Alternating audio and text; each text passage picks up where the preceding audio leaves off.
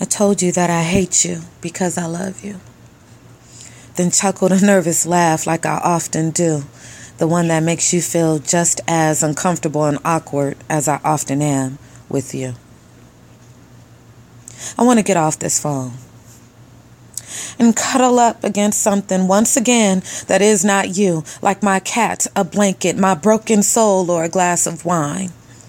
I dine on conflicting emotions and thoughts backwards as sip a glass of my own tears, fears, and regrets, lament, call it quits, too spent, then rush to answer when you call, fall, do it all over again.